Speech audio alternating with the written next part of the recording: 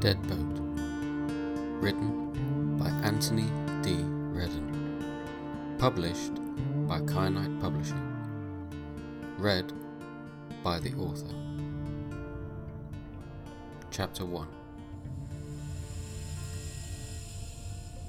The air was stale. Small caged pyres burned the worthless belongings of previous inmates that had since been ushered to their death upon the gallows of Old Town. Groups of men and children huddled around the glowing embers, trying to warm themselves against the bitter November chill. In the distance, bell tolls from the church reminded those who still cared that people were going to die today, and tomorrow, and the next day.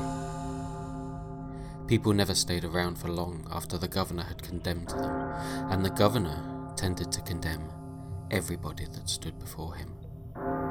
Spain of 1726 was a terrible place to live, but a far worse place to die.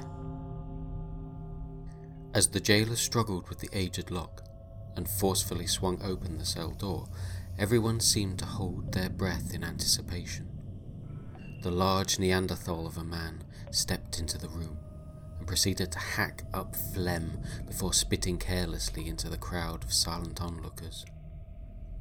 The thought of rushing the jailer and breaking away to freedom had long since been eroded from the thoughts of the inmates, who had now come to mostly accept their fate.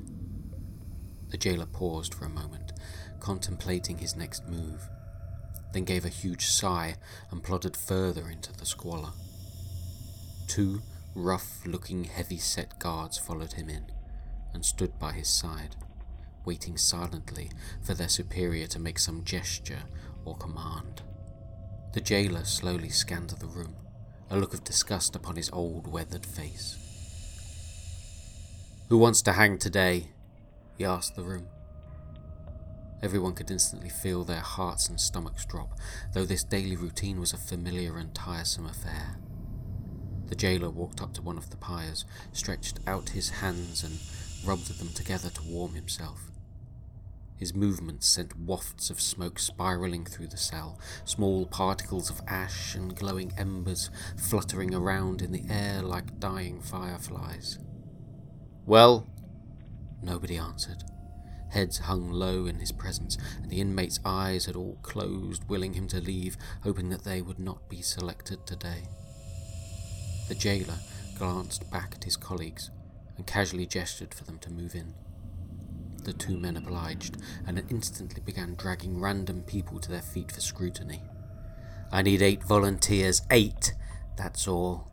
The rest of you can have a day's reprieve." Again, nobody answered.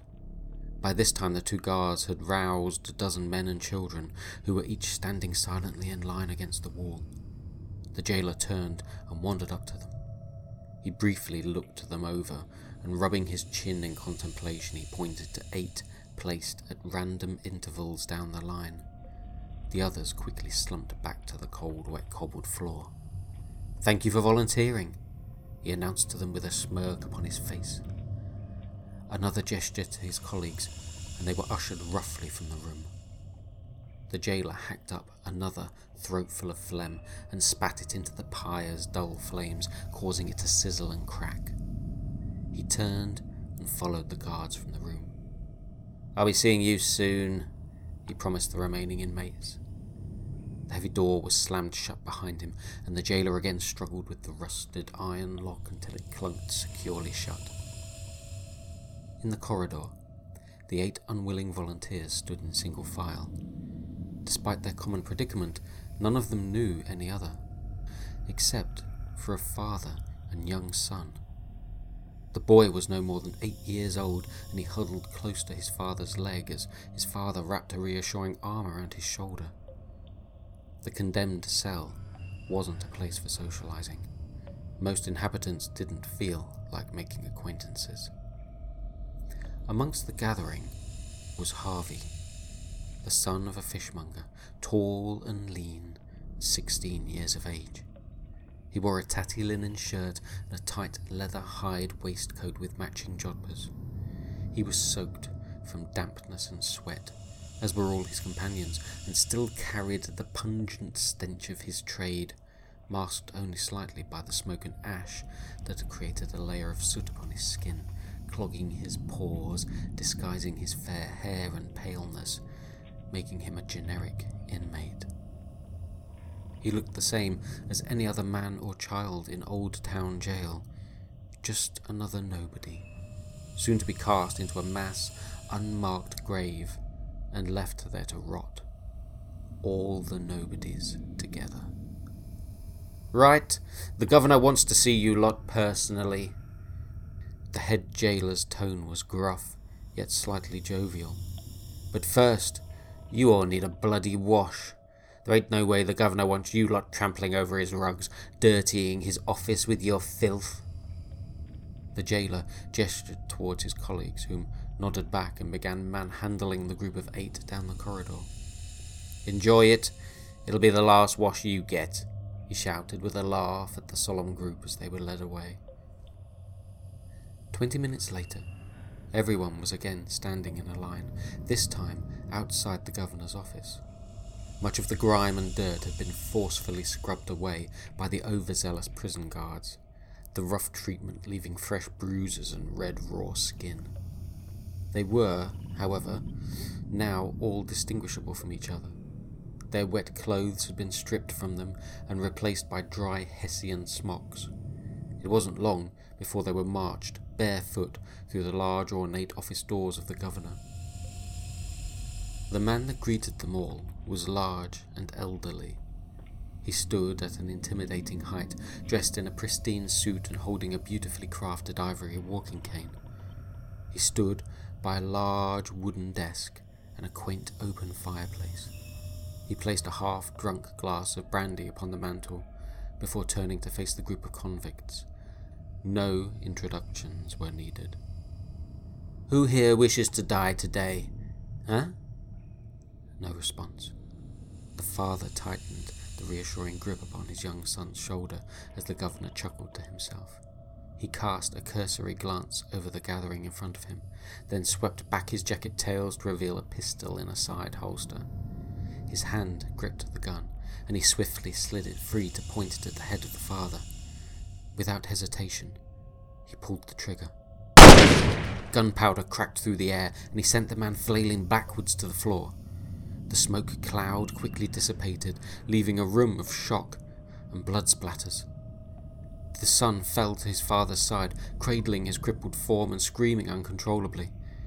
The governor gestured to one of his guards, who nodded back before removing a pistol of his own and pointing it at the young boy's head. He then released a round of lead that left the child's body as limp and lifeless as his father's.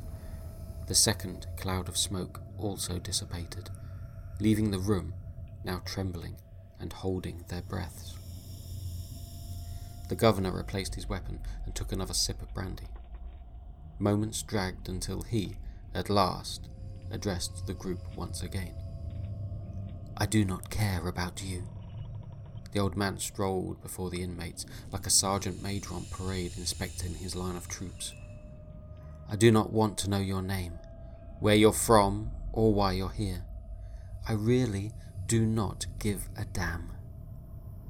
A father and son's brains now decorate my floor for no other reason than to prove to you how little all of you mean to me. And that when I say that you will die, you know that I mean it." All eyes remained cast to the floor, though all ears were attentive with apprehension. "I have a proposition for you all. A very simple choice. The first option is that the remaining 6 of you will navigate a ship back to England, whereupon you will receive a full pardon for your crimes and become free men. The second option is that you die today upon the gallows." The 6 prisoners all looked to the governor now, an air of confusion and anxiety buzzing between them. The possibility of freedom, the chance of escaping the noose. None of the 6 were sailors, let alone in possession of the know-how to navigate a ship to England, but that seemed a trivial fact when accepting the offer meant the possibility of going home alive. So, unless there are any objections, "Your ship awaits," the governor stated. There came no response. "Good."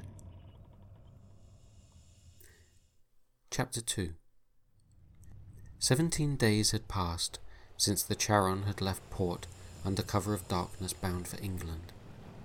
The ship glided atop undulating waves, dipping and climbing as it carved a path through the water. In the forward cabin sat 5 figures, huddled together around a small stove that was slowly warming a weak and watery broth. The chilling sea air was still keen enough to bite at their flesh, even behind bolted doors and beneath blankets. This cabin had once been reserved for a captain. But since the ship had been recommissioned, all its previous luxuries and adornments had been removed, and the interior reworked to accommodate its new purpose. The Charon had once belonged to the English Navy, under the name Canterbury, until it was decommissioned due to rotting timbers and an outbreak of typhoid. It had for the last 12 years sailed under the banner of a plague ship, transporting the bodies of dead servants to the English crown back from foreign lands for burial at home.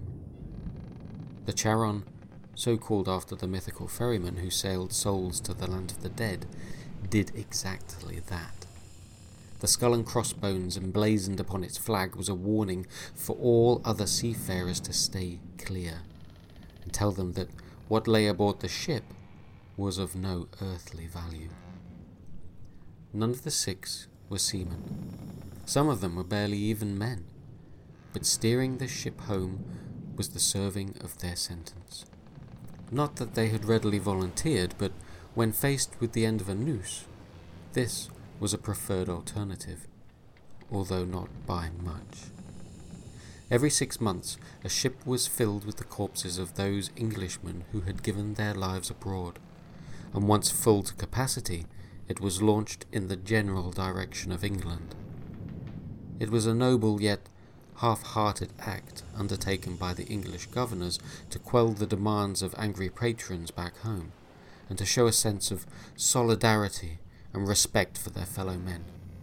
However, the truth was that the strategy more likely served as a political tactic and a cover for ensuring the safe passage of smuggled foreign coin and treasured relics. Nobody attacked a ship full of corpses. It was also remarkably difficult to man such a ship.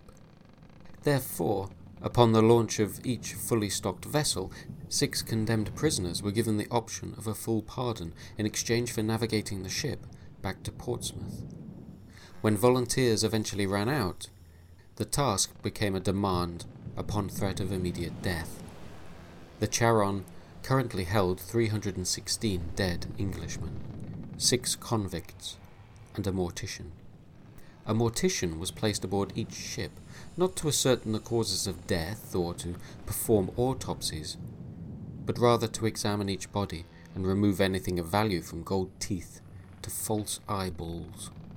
The mortician was a direct employee of the governor, and the only person on board the ship that carried a gun. This was a fact that was made very clear to the 5 who sat together in the captain's cabin. "Is it ready yet?" Williams asked through chattering teeth to the youngest of the group, Stuart, who sat stirring the stew pot tenderly. The boy, barely 17, peered into the cauldron. He nudged some of the crudely chopped ingredients which floated to the surface. A mild waft of steam carried to the rest of the group. "Maybe." "That's good enough for me. I'm starving." Williams shuffled forward and offered his bowl. The other men also produced their bowls eagerly. Within minutes, they were hungrily slurping up their meal, the old wooden structure of the ship creaking under the strain of the sea, the wind whistling through every crack and crevice it found. "Someone should take Phillips a bowl," Stuart remarked. The men all looked at the boy. His words had caused an unsettling anxiety to ripple amongst them. "Sod that! He can help himself when his shift ends," Williams retorted gruffly. The group simply looked at each other in silence until he relented. "Why don't you take him a bowl, then?" he snapped, staring at the boy. Harvey sensed the tension and quickly interjected. "I'll take him some." Stuart took in a relieved breath and sighed. He looked at each of the others, who turned from his gaze. Harvey leaned forward and filled a bowl before getting to his feet. He then shook his head and made for the door. "Be sure to remind him he's got another 3 hours yet," Williams remarked. Harvey nodded and left the cabin, as Williams briskly helped himself to a second bowlful of stew. On the deck of the Charon, Harvey was greeted with the now familiar yet unwelcome sight of the old ship. The aged and weathered vessel strained against the pull and push of the sea. Waves crashed into its sides and water lapped over its edges, the dark spray causing a bitter mist to fill the air. The few lanterns that were lit were scattered sparingly along the deck to mark a path to the wheel. In front of it stood the lone figure of Phillips, his skinny frame silhouetted by the moonlight that beamed down upon the ship. He hugged the ship's wheel, his clothing glistening wet. When Harvey finally reached him, Phillips jumped away from him in shock. "What the hell?" Whoa. I've got you some broth." Harvey held up the bowl. Phillips's eyes were bloodshot, and he shivered from the cold. He was an old man, and he had spent most of his adult life in prison. His face was disfigured with scars from numerous bar fights and brawls, and his hands were wrapped in rags to protect them against the rough, splintered wood of the wheel, but they still dripped with blood. He reached out for the soup. "Have you pissed in it?" "No. Jacob's made it. It's fresh from the pot." Phillips scowled at the boy before snatching the bowl and drank it down. He coughed and gagged before handing the bowl back to Harvey. "Tastes like piss." "Williams asked me to remind you..." "Sod off!" But Harvey stopped himself. The look upon Phillips's face told him everything he needed to know, specifically that he was going to get a punch if he carried on. Harvey wrapped his cloak tightly around himself and nodded to Phillips, who had already returned his attention back to the wheel.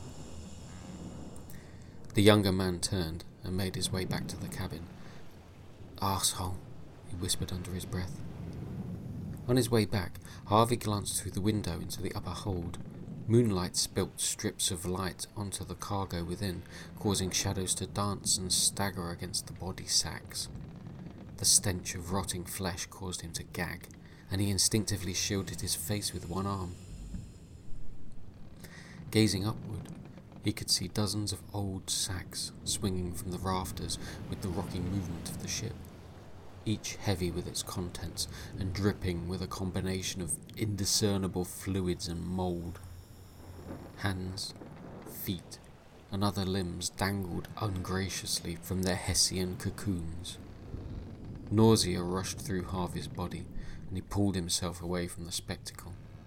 A sudden bang against the wooden wall made him jump, and when he turned to look, he could see bloodshot eyes staring at him through a gaping split in the wood.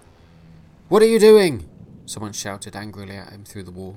Nothing, sir," Harvey shouted back over the howling wind. Before he could turn to leave, the door to the hole had been kicked open, and Harvey was being manhandled into the dark recess of the hold. Chapter 3. Harvey found himself hoisted up roughly by the collar, his feet dangling as he was pinned back against the wall. "What the hell are you doing? Spying on me?" The man stared at Harvey with an angry grimace. The boy could almost feel the man's stubble as he pushed his weight against him. Harvey tried to turn his face away, but was clamped between the man's large hands in a vice-like grip. The man gritted his brown teeth as he strained under the boy's weight, and Harvey closed his eyes, trying not to retch from the foul breath that hit his face, warm, stale, and heavy with the smell of rum. "No, not at all. I'm sorry, Mr. Gibson." Gibson was the ship's mortician. He snorted in disgust before releasing his grip on the boy and sending him tumbling to the ground in a heap. Gibson turned and disappeared into the shadows of the room. But before Harvey had the chance to stand, the mortician was back again, this time with an oil lantern in hand. He hung it on the wall above Harvey before stepping back and perching himself upon a tall stool. The lamplight illuminated the small corner of the hold, and for the first time, Harvey could clearly see around him. He had never been inside it before. Nobody had, other than Mr. Gibson. However, everyone had heard the noises. The sharpening of blades upon the grinder, the sliding scrape of metal as large clamps and shears did their work.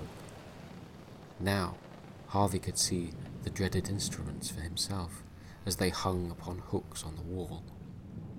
The metal was rusted and old, and only the recently sharpened blades shone through the thick red hue of oxidization. Beside him sat a mop and bucket, obviously used recently. Blood stained the wood, and the dirty red water seemed thick and congealed within the bucket. Gibson's attempts at cleaning had left long streaks of blood upon the floor, a gristly accumulation of indistinguishable flesh and guts lined the edge of the room where he had grown bored of pecking up the mess. Mr. Gibson himself was wearing a full-length leather butcher's apron. It was much like the apron Harvey used to wear in his father's fishmongers, designed to protect you from the inevitable splash of blood and guts as you worked. Mr. Gibson's apron, however, was so saturated and thick with blood that it could never have been washed, even through years of butchering. He wore a dirty shirt with the sleeves rolled up to reveal muscular tattooed arms.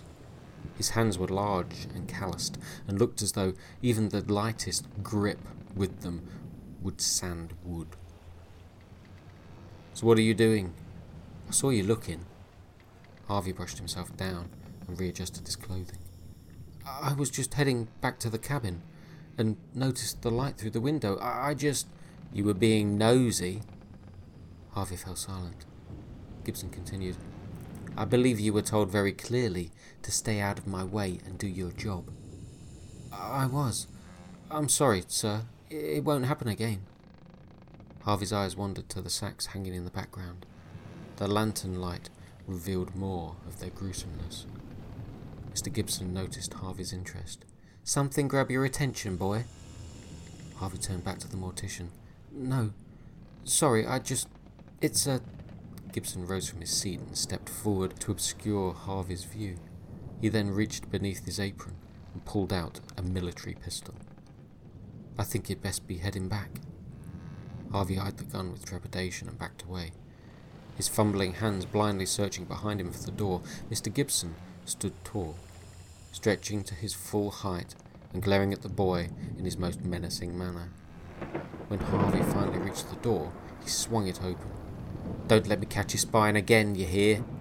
Mr. Gibson called. "Yes, sir." Harvey nodded his agreement as he disappeared back into the stormy night. Chapter 4. 3 days later. "Hold him down!" 3 of the crew roughly wrestled one of their shipmates to the deck. Bindings had been wrapped around his ankles and wrists, and he was braced tightly against the wooden floor. As they tightened the slack, the man screamed in agony. Mr. Gibson knelt down next to the man. "I said hold him down! Harder than that! I don't want him fighting me!" Williams, Harvey, and the eldest of the crew, Smith, sat there with all their weight upon the man. "What's your name, sailor?" The man continued to scream in agony. Gibson looked down to the man's ailing left leg, then removed a small knife from his waistcoat and began to tear at the man's trousers, ripping away the cloth, revealing a pale, skinny leg. The man's calf had been torn apart by a large splinter of bone that stuck out awkwardly at an angle. Fresh blood mingled with congealed old blood and gangrenous pus. As the man wriggled, the wound split further, and dark blood ran freely. Gibson didn't like the look of it. "Perkins," Smith answered. "What?" Gibson remarked. "The man's name is Perkins." "Ah, this was from a fall yesterday? He fell down the stairs into the galley and broke his leg." "Will he be okay?" Harvey asked. The break was obvious, but he had never known gangrene to set in so quickly. Yet there it was, defying his medical knowledge. "Perkins!" Gibson shouted over the man's howling. "The leg will have to come off!" The man seemed oblivious to the mortician's words. "It'll have to come off," he reiterated to the crew. "You be sure to hold him steady, 'cause this'll bloody hurt." The men were wide-eyed and anxious at the prospect of what was to come, but nodded their agreement all the same. They each tightened their hold on Perkins and pushed down with all their might against the man's wriggling protests. Gibson readjusted his position atop the man and quickly fashioned a tourniquet from his belt, bracing his knee hard against the man's wounded leg. He reached over to the small burning pyre at his side and with a gloved hand removed a surgeon's saw from hot coals, the metal blade glowing bright red from the intense heat. With one hand, he pinched the man's skin taut against his leg, forming a clean site at which to perform the amputation. Many ship's surgeons took great pride in their ability to treat all manner of sickness and injury whilst at sea, indeed awaiting such things with eagerness as an opportunity to prove themselves and build a reputation. Mr. Gibson had once been such a man, and had taken to being a seafaring doctor with relish. His skills had quickly improved and his reputation with them. However, in his later years, he had found that his lust for blood had waned, and he instead enjoyed more the financial rewards that came with working for the governor. He had spent the last few years making this voyage back and forth, his duty simply being to recover any and all items of value for the governor. This he did with ease, provided there were a good few bottles of rum at his disposal. On occasion, however, his skills as a surgeon would be called for, and he easily slipped back into his previous role. Amputation was not unfamiliar to him, and indeed he prided himself on being able to completely remove a limb in under 2 minutes. He paused briefly whilst he decided upon the right entry point for the serrated blade. The man's skin instantly sizzled and released a tendril of black smoke as his flesh began to burn and cauterize at the touch of the red-hot metal. "Hold him!" Gibson shouted, baring his teeth in readiness. No sooner had he shouted his instructions than he pushed the hot blade deep into the man's leg. The blade slipped easily through the flesh and muscle, and on the backward pull it had already spliced open his outer thigh, allowing the serrated edge of the saw to scrape against the femur bone. The man's screaming intensified, along with his struggling. The 3 shipmates strained against his fighting, but had to avert their eyes, the gory amputation in front of them bringing on even more nausea. There was a sudden jolt, and the man stopped struggling, unconscious from the pain. Gibson was able to build up a rough rhythm with the saw now, each stroke burrowing deeper into the man's leg, tiny flecks of splintered bone flicking up from the wound, and blood sprayed everyone as he worked. The bright blade slowly began to dull, but the heat was still substantial enough to continue burning the flesh, cauterizing as it cut. Within a couple of minutes, Mr. Gibson had completely removed the erroneous limb. The last piece of flesh had ripped and fallen free before the blade even made it to the wood of the deck, and it immediately rolled away with the lolling motion of the ship. The onlooking crew yelped and jumped aside to allow the leg to roll past them as if it were some rabid animal. Gibson continued to hold the blade against the stump to ensure the heat that sealed it enough for him to dress it. "Take him to his bed to rest," Gibson ordered, and the crew obeyed. "Harvey?" Harvey was surprised that the mortician had remembered his name. "Yes, sir?" "Go kick that blasted leg overboard." He pointed a bloody finger up the deck to where the offensive limb was rolling about. Harvey slowly made his way towards it, a nauseous pang trying to climb his stomach as he toe-kicked the leg towards the edge of the deck. Once there, he tucked the toe of his boot under the fleshy calf muscle and flicked it up and over the edge of the ship into the sea. It made a faint splash as it briefly disappeared beneath the surface, then instantly re-emerged and continued to float in sight, bobbing along upon the waves. Harvey watched it rise and fall upon the water as it drifted away from the ship. Chapter 5.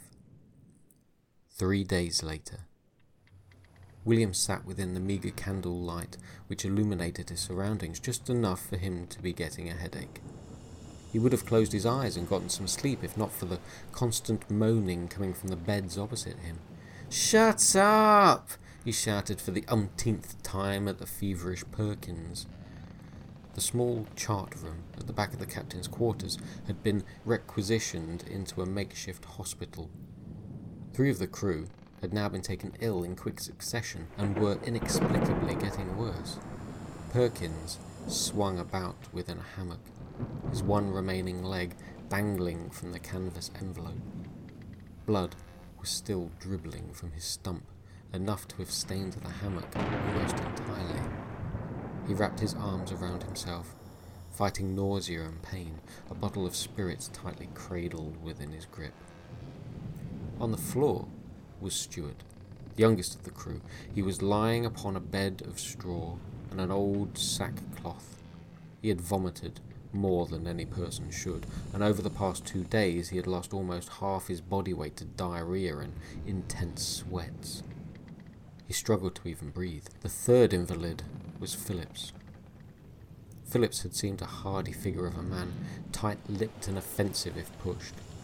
He had taken more than his fair share of shifts at the ship's wheel, but that was how he had wanted it, and nobody felt inclined to argue. However, he too had gone the sickly way of young Stuart. All 3 were incapacitated and in a huge amount of pain. Mr. Gibson had already checked them over, but had been able to do little to alleviate their symptoms. Williams sat on a high-backed desk chair. He smoked his pipe and grumbled under his breath. The smell in the room was enough to turn his stomach. Despite the small windows being fully open, it seemed as though the room wanted to cling heartily to the vile odour and gas contained within it. Stuart began coughing, his wispy breath barely enough to survive.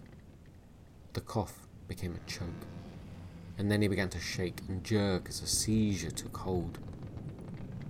His bowels opened noisily, and the dank slime of mucousy feces spilt out of him and all over the floor, instantly saturating the straw bedding and trickling along the ruts in the wooden floor. Williams got to his feet, his immediate concern being for the leather of his boots as opposed to the state of the boy. "Shut up!" Stuart was oblivious, caught in the semi-conscious rapture of his fitting. "Shut up, you dirty beggar!" Stuart did not stop. He continued to shake uncontrollably and to choke upon his own breath and vomit. Williams had at this point had enough and strode over to where the boy lay shaking violently amongst his own filth.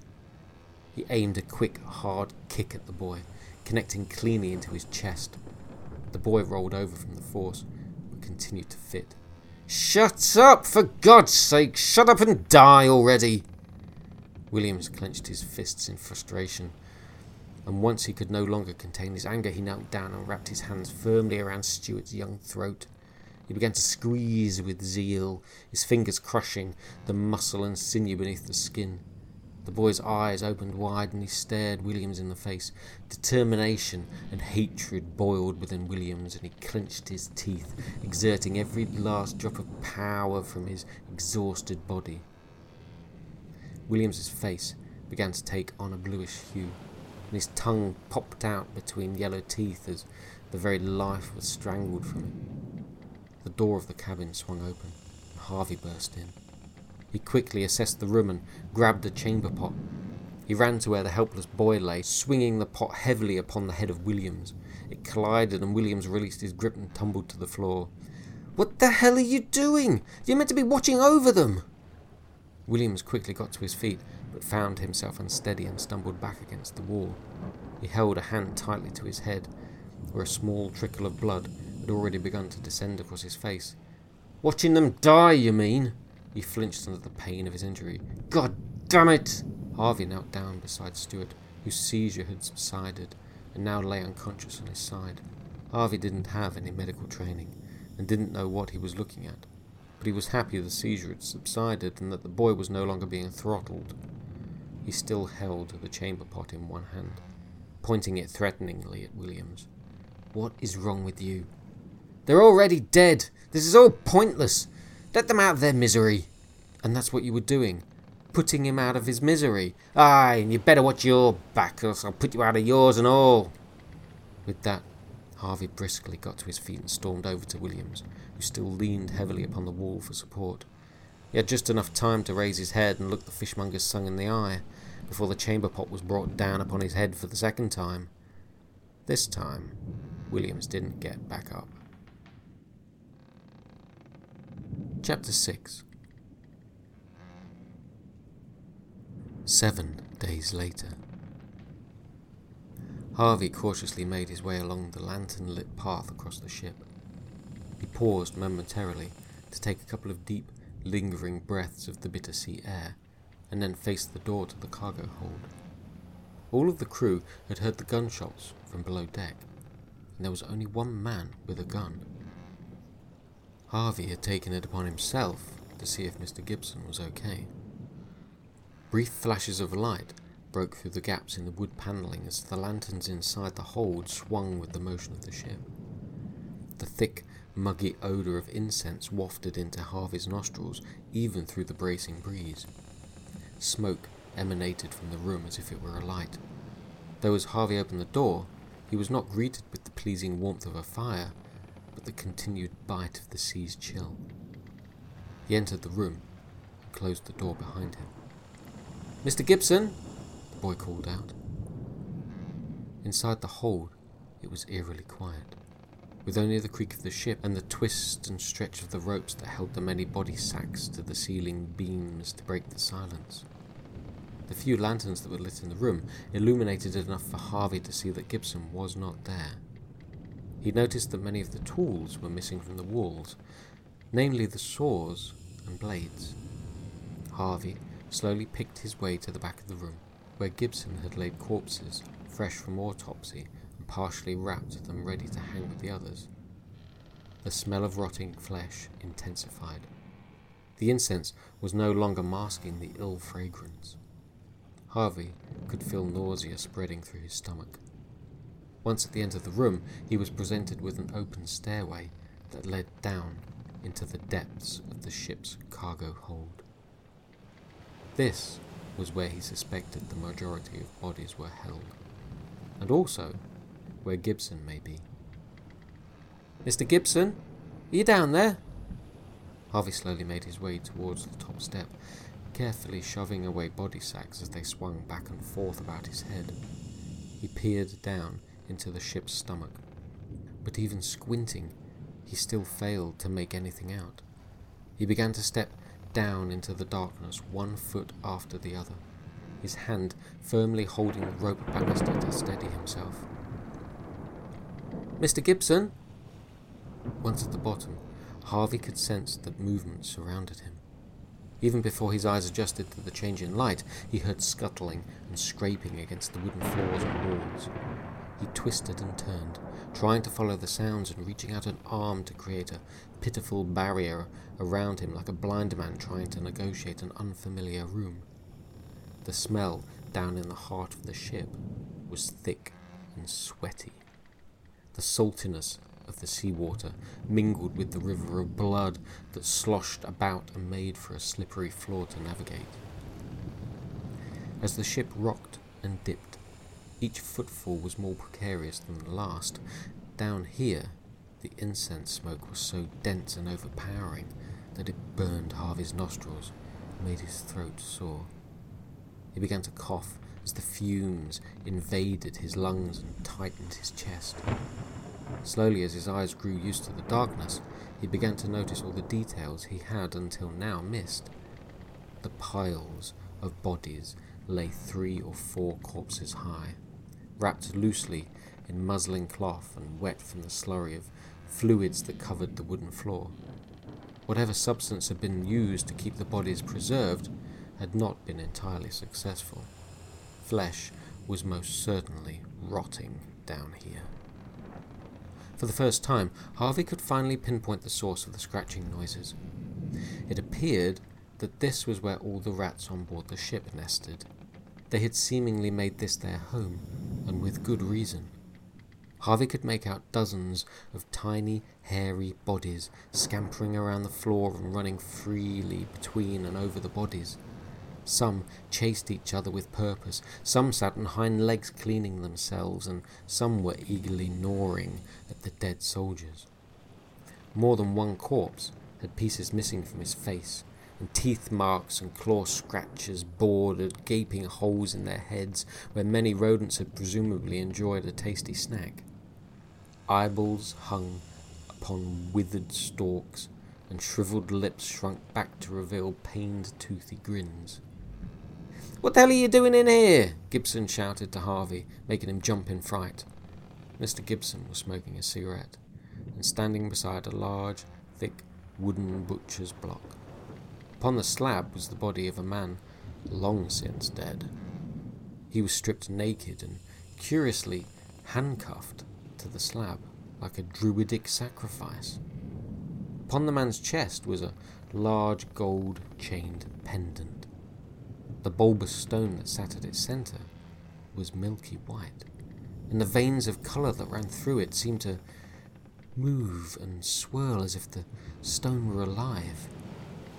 Harvey had never seen such a stone, and he became transfixed by its strange allure. Gibson held up his pistol and asked Harvey again. "Well, what are you doing here?" "I heard gunshots." And I was just checking you were okay." Harvey continued to glance at the pendant upon the chest of the dead man, and Gibson moved to interrupt his line of vision. "I'm fine. You can be—" The dead man violently lifted his head up, screaming and straining under the chains that held him down. It made Harvey jump back in shock, but Gibson merely rammed his pistol against the dead man's temple and pulled the trigger. The gunshot instantly quietened the corpse, a fresh, smoking hole blown in its head. The corpse's muscles relaxed, and its limbs went limp again as Mr. Gibson took another drag of his cigarette. The boy stared in disbelief at what he had just seen. "What the hell was that?" he whispered, barely managing to push the words out. The gruff mortician blew smoke in his direction before giving a heavy sigh. "Buggered if I know." Chapter 7. "I really don't want to hear your bullshit," Williams barked at Harvey as they sat around a small stove eating biscuits and broth. "You need to go down there and see for yourself. I'm not going anywhere near that bloody lunatic or his dead bodies." "But the pendant, the stone, it was the most beautiful thing I've ever seen."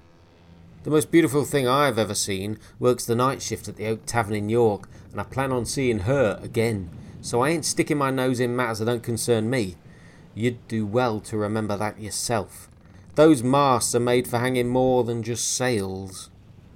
"I tell you, something awfully wrong is going on down there. That man was dead, but he woke up and was bloody upset. Mr. Gibson had to shoot him in the head."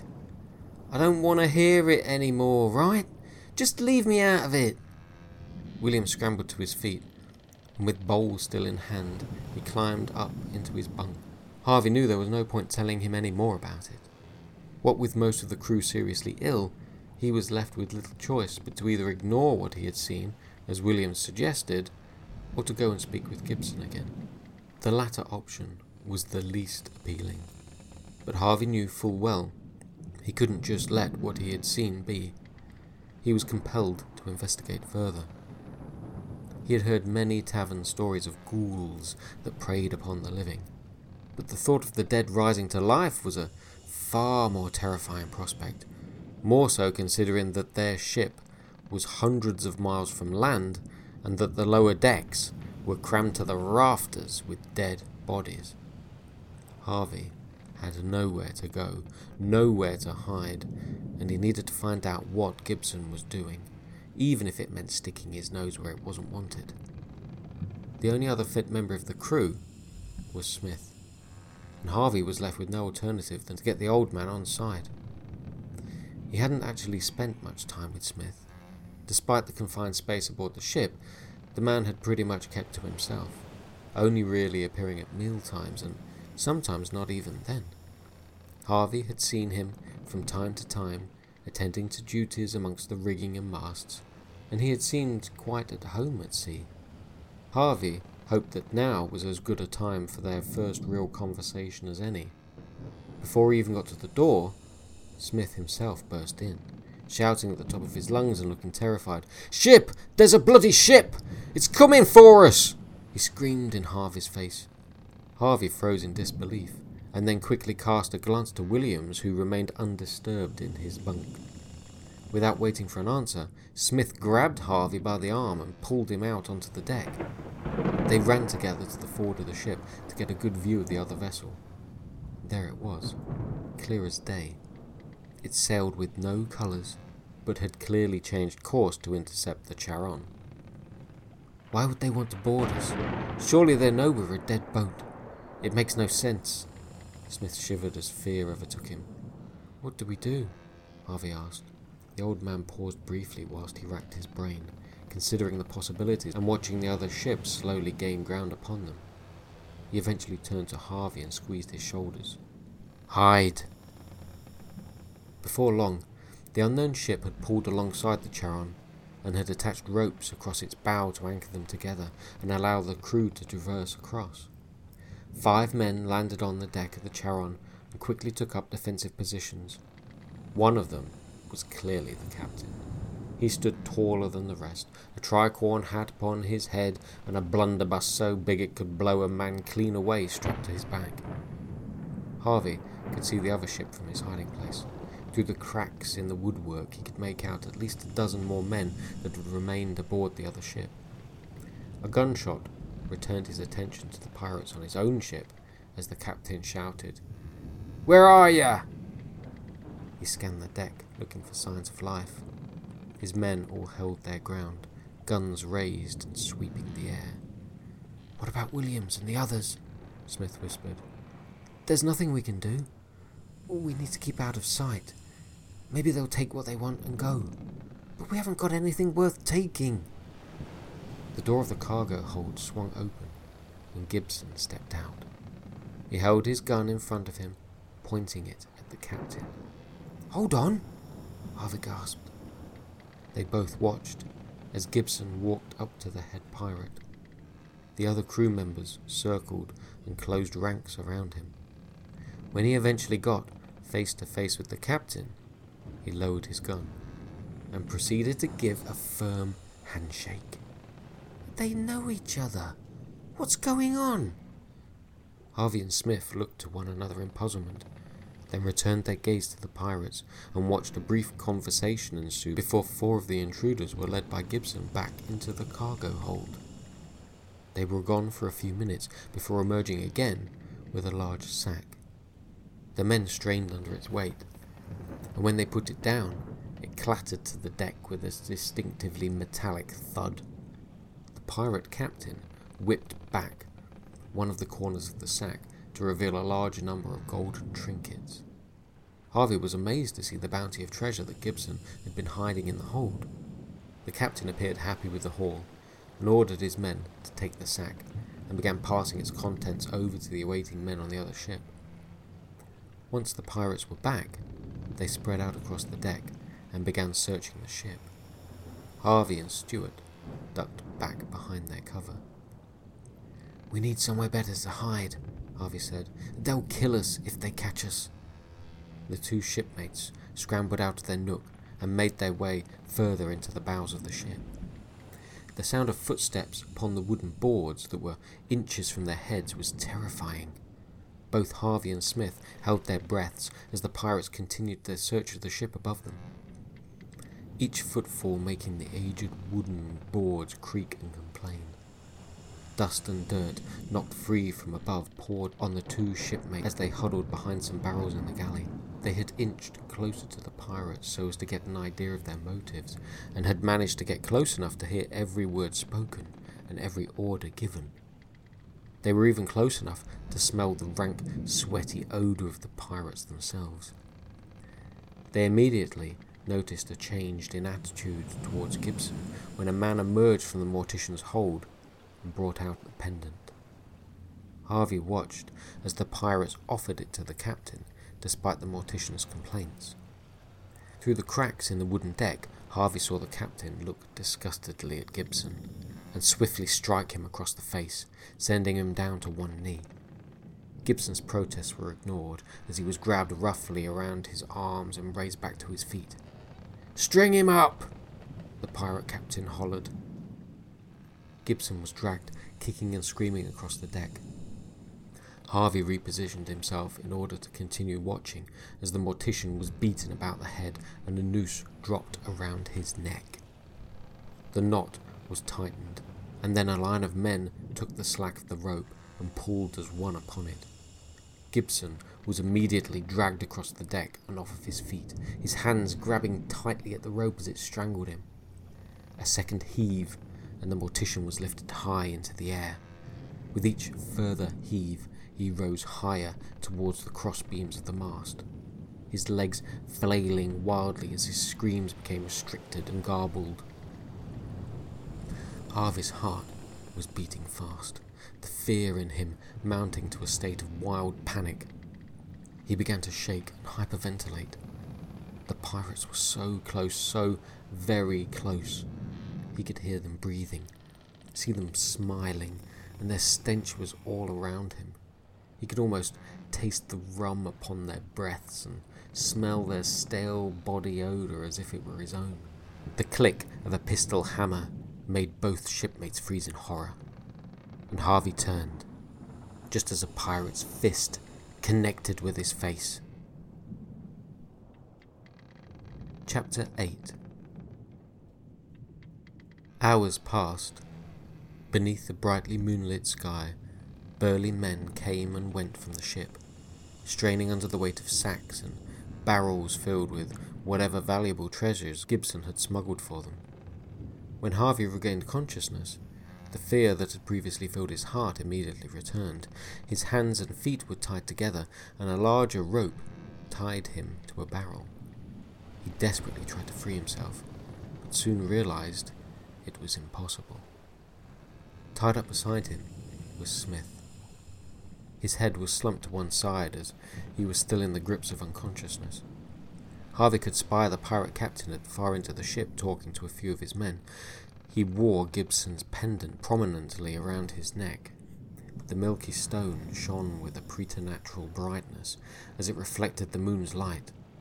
Harvey's eyes then fell upon Gibson himself, though he tried as best he could to avert his gaze from the body of the mortician as it swung with the sway of the ship. The noose around his neck had dug deep into his flesh, and he dangled like a marionette puppet on a string. His complexion had turned to a mottled green as the fluids had drained from his head. His eyes were now bulbous protrusions, and it seemed beyond reason that they remained in their sockets. His tongue had become bloated, and seemed to fill the whole of his mouth. The sight made Harvey feel sick to his stomach. "Smith, wake up!" The man remained motionless, limp in the grip that binds around him. Harvey suspected that without them, he would fall in a heap upon the floor. The moon was now high in the late evening sky, and beaming down upon the ship it cast an eerie luminescent sheen over everything it touched. The winds had died down, and the ship floated quite silently upon the calm waters. Some men had begun a card game, whilst others were drinking, watching the few remaining men continue to shuffle and drag their spoils to their own hold. A gunshot broke the silence, echoing from within the bowels of the Charon. It was followed by shouting and stampede-like footfall. Two men burst through the door of the cargo hold onto the deck, and all the other pirates stopped to look at the commotion. Before they could explain the noise, another man emerged from the hold. He was holding a hand to his face, blood pouring freely from an open wound on his cheek. He wheezed for breath and fell to his knees. As he tumbled forward, he spun around with his gun held high and let off another round. The shot hit the torso of a fourth man who emerged from the doorway. This man, however, was not one of the pirate crew. He was completely naked, saturated in oil and grime. His arms were outstretched and he had a gaping mouth, the teeth within it gritted and grinding. His face wore a frenzied yet pained expression as he gargled unintelligible growls. The man briefly recoiled from the force of the shot, but continued to bear down upon the pirate as if nothing had occurred. Even when the unloaded pistol was thrown at the advancing man, it merely bounced off of him with no effect. As the naked man threw himself at his quarry, the pirate's shipmates grabbed the naked man roughly by the arms and dragged him away. His oily, charred limbs lashed out as he tried desperately to bite anyone that was in range. Once he had been dragged clear, the men stepped back, allowing the unnatural creature to rise to its feet. Knives and iron clubs were produced as the pirates circled the crazed man. Without fear or care, it approached the nearest pirate, arms still outstretched and mouth open, ready to bite. This was followed by a barrage of stabs and blows from the pirates that sent the naked man back to the ground. They continued to beat him. He continued to fight back with no care for how much or how hard he was hit. When at last the creature stopped moving, its head had been completely obliterated. The pirates stood around the body, breathless and all covered in blood, their weapons dripping with it. The captain pushed his way through the gathering and stood by the dead man. He kicked the torso and the corpse rolled slightly under the force. "Throw him overboard." The command was obeyed immediately. The pirates manhandled the corpse, and soon it was sinking into the darkness of the sea. Chapter 9. "More of them!" The shout rang from somewhere to the left of the deck, and men ran to barricade the cargo hold door, but two more undead creatures emerged, both also naked, living corpses covered in oil and soot. They pushed their way through the door with unnatural strength and stumbled onto the deck, dragging twisted and broken legs behind them as they approached the pirates with arms outstretched and toothy snarls on their faces. Without hesitating, the men attacked the two creatures, and soon their bodies were being dumped overboard as well.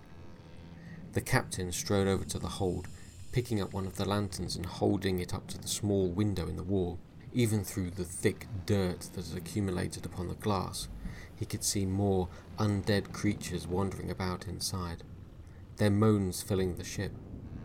He stepped back from the door and went over to the cargo hold's main loading hatch, which was set into the floor. He lowered the lantern so as to illuminate the lower deck, and found dozens of eyes all staring back at him. They all reached out their arms and groaned in unison, as if being awoken from a state of slumber. The captain stumbled back from the hatch as hands began to reach through the latticed struts. "What the hell?" he screamed in surprise.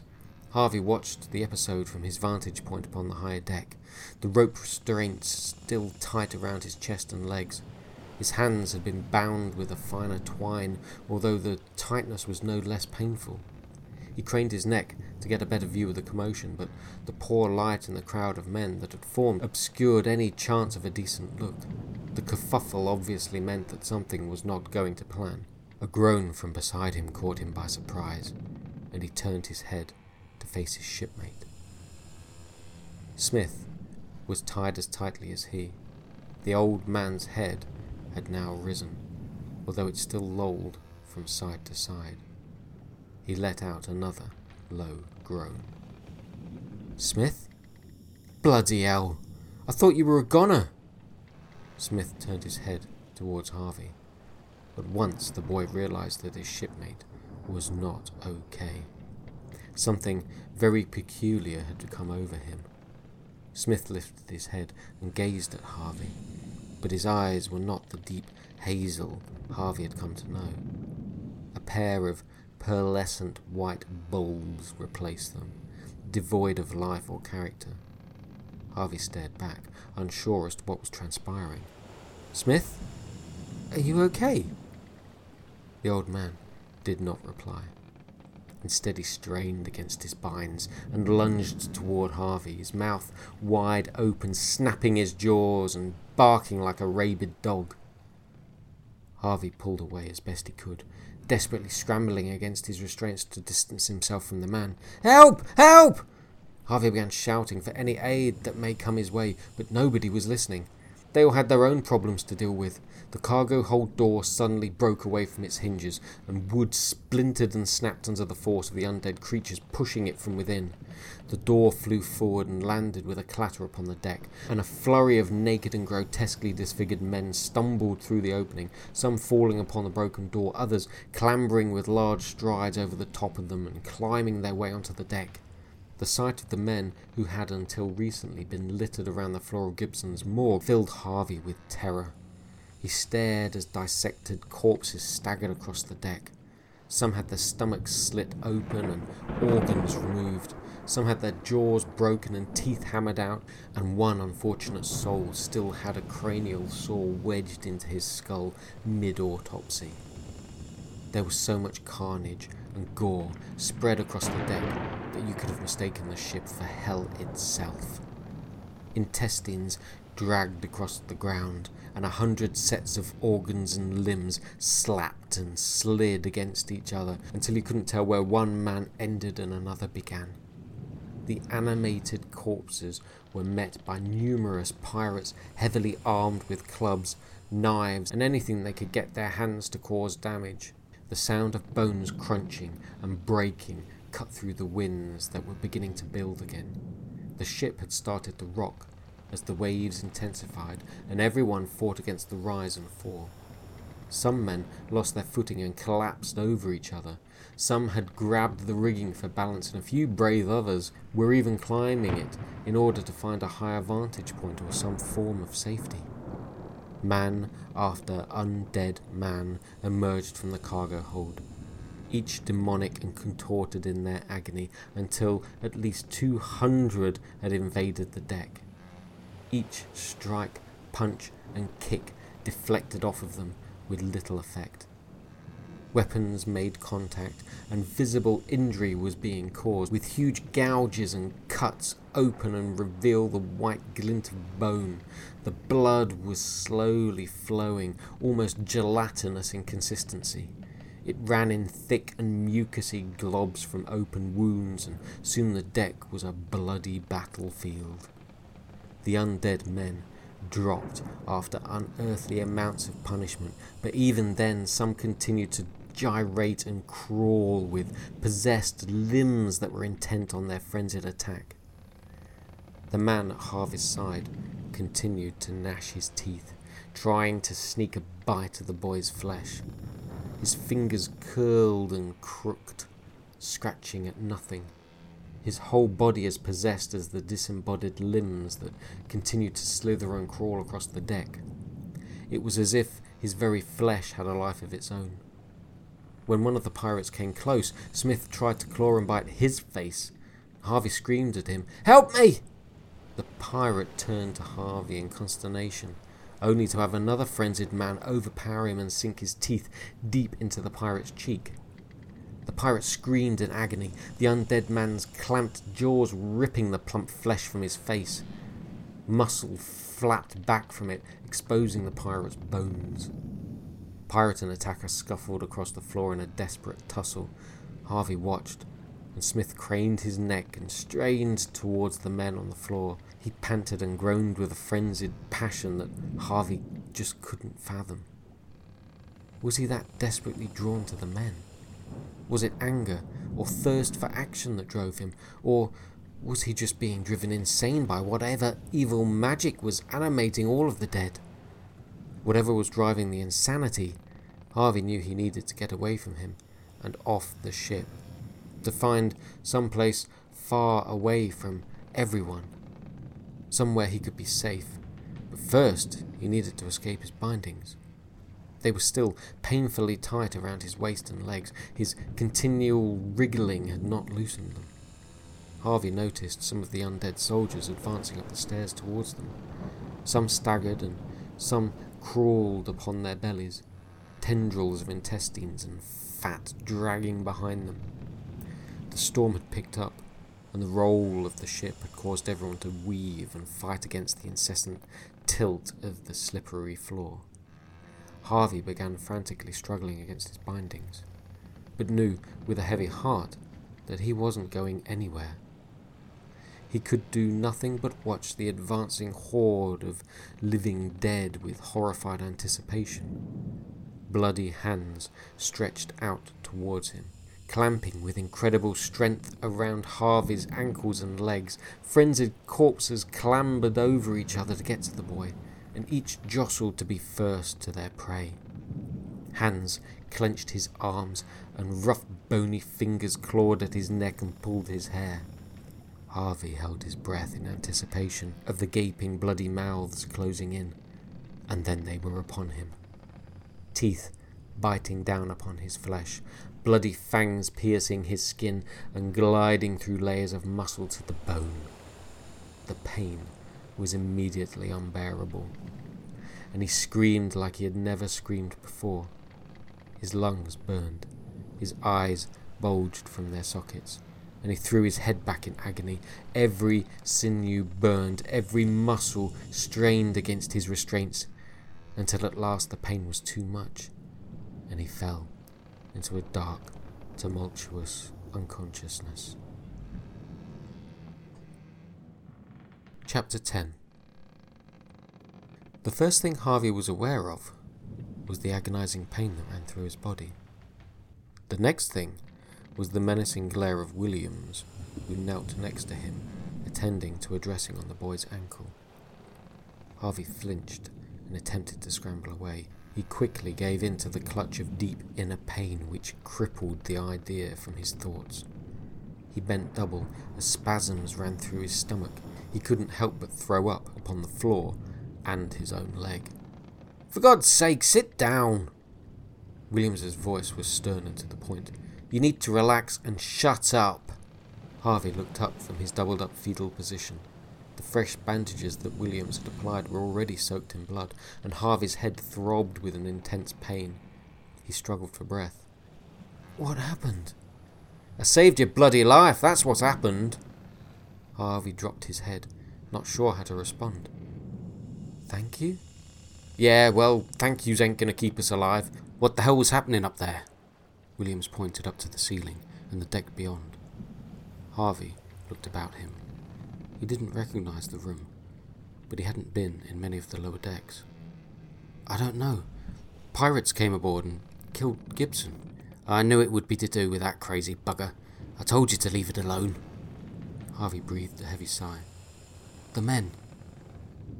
He considered his words carefully, not wanting to sound crazy. "The dead soldiers came to life and started attacking everyone. They killed the pirates."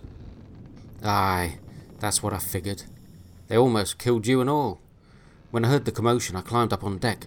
It was like all hell had broken loose. Hundreds of men fighting like animals, biting, kicking, scratching. I ain't never seen such violence. And then I saw you. You're bloody lucky I did. There were 5 of them all over you. I managed to beat my way and cut you loose." "Why?" "Why?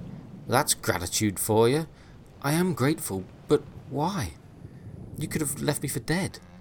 "Despite what you think of me, I'm not a complete arsehole." "What about Smith?" Williams rubbed his beard in contemplation before answering. "He took a bloody bite out of me. He's dead now. You can be sure of that." "What's happening now?" "I don't know. I barricaded us in here, and just after sunrise it went quiet. I've not heard anything for a few hours now." "Have you had a look?" Williams frowned at the boy. "No. By all means, be my guest." He gestured towards the door of the small cabin. "We need to get off this ship," Harvey remarked. "Aye. I'm hoping you've got some good ideas. 1 against hundreds is crazy, but I figure 2 of us doubles my chances of survival. At least I figure you won't stab me in the back, although my head is still aching from the bloody piss pot." Harvey gave a small, wry smile. Chapter 11. A weak and nauseous Harvey kept lookout throughout the cracks in the wood panelling. Williams had gone ahead to secure their passage to the landing boat and to start the fire that they hoped would send the whole ship to the bottom of the sea. As night closed in and the failing sun sent dark shadows across the horizon, he began to hear the distant moving of bodies within the ship. He could feel the slight vibration of shuffling and scrambling throughout the woodwork, and knew it had started again. With the setting of the sun came renewed life, and the cursed beings arising from their deathly slumber. The spirits that possessed them were indeed restless and pernicious in their intent. The boy watched as arms began to emerge from between the slats of the cargo hold's deck hatch, their hands clawing at the moon. He could hear the moans and groans of the undead, wanting their freedom and desperate to sate their vicious hunger.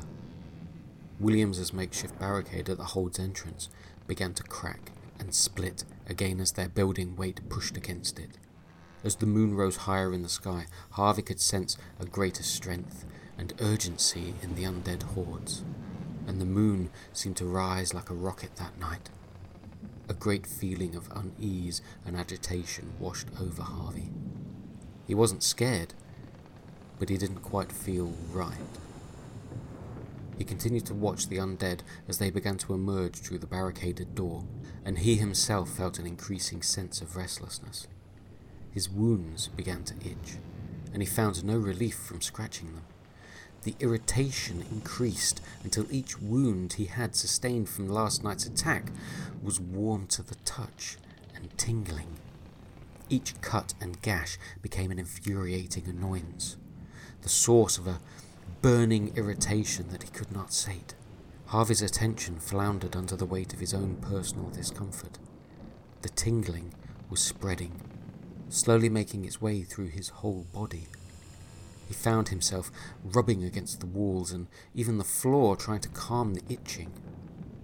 Slowly his bandages began to peel away from him, exposing the wounds beneath, but even then he continued to scratch. Soon, fresh blood covered his hands and clothing. He had ruptured his wounds again and scraped the flesh until he was clearly touching bone. He began to rock on his haunches. "Come on, Williams, come on!" he spoke to himself, his frustration turning to panic. He was becoming feverish, and he didn't know why. Was he succumbing to the same dark curse that turned the dead into savage creatures? Or was he so close to death himself that his own dying flesh was turning against him? He peered through the slats in the wood towards the deck. He saw the cargo hold door finally give in, and dozens of zombified men clamber out and begin to scour it. They were feverishly searching for their prey, for the last 2 surviving people on board. He cast a glance to the landing boat, but Williams was still nowhere to be seen. Harvey peered up at the moon. It shone with a heavenly brightness, its ethereal halo pulsating as it passed behind intermittent clouds. It reminded Harvey of Gibson's pendant, of the large, pale stone that shone brightest beneath the moonlight, and the way the colours within it appeared to swirl and pulsate as if it were itself connected to the moon, drawing power from its light. In his mind, he could see the pendant as if it were before him, hanging around the neck of a large, shadowy figure. Around that figure were many others, all slowly moving in unison from side to side, swaying gently as they surrounded him. Harvey's mind began to block out his surroundings, and he could hear the deep, melodic chanting of men as they swayed together around him, all led by the large shadowy figure with the moonstone pendant. They gathered closer and began to reach out to Harvey. He could feel the cold shadows touching his skin, passing through him, hear the pained cries of 1,000 innocent lives ending at the end of a blade. The fear of a peaceful land being corrupted and destroyed by a belligerent invader, as well as the angry, vengeful spirits of a whole people being channeled through a holy relic of their past. The stone shone brightly in Harvey's mind, its light blinding him. His senses tingled, and he could smell blood. Harvey felt an intense rush of adrenaline flow through his veins. His teeth began to chatter as he arched his back to relieve the ache in it. He could hear his sinews crackle and slide past each other as his spine stretched and popped. He was filled with a new focus and a heightened level of strength. He rose from his crouched position and found a hatchet, then grabbed the lantern in one hand and kicked open the cabin door. The noise of splintering wood was dulled against the whistling breeze, but still enough to attract a couple of the undead. They turned and began to hobble over to Harvey. As they drew near, he swung the hatchet heavy upon their heads and sent them tumbling to the ground. "Williams!" Harvey screamed, trying to alert his shipmate a final time. There came no reply. Harvey sidestepped and jumped over rigging and ropes until he reached the small rowing boat. With a dozen heavy strikes of the hatchet, he set the vessel free and it tumbled to the waves below. As he neared the deck's edge, a hand grabbed him from behind, and Harvey crumpled under its powerful grip. He turned as a vicious jaw clamped down on his shoulder, splitting his flesh from his bone. He screamed in agony and pushed the attacker away, a chunk of his shoulder still dangling from the creature's mouth. It was the pirate captain. There around his neck was the pendant, its bright stone pulsating like a heartbeat. The captain started back at him.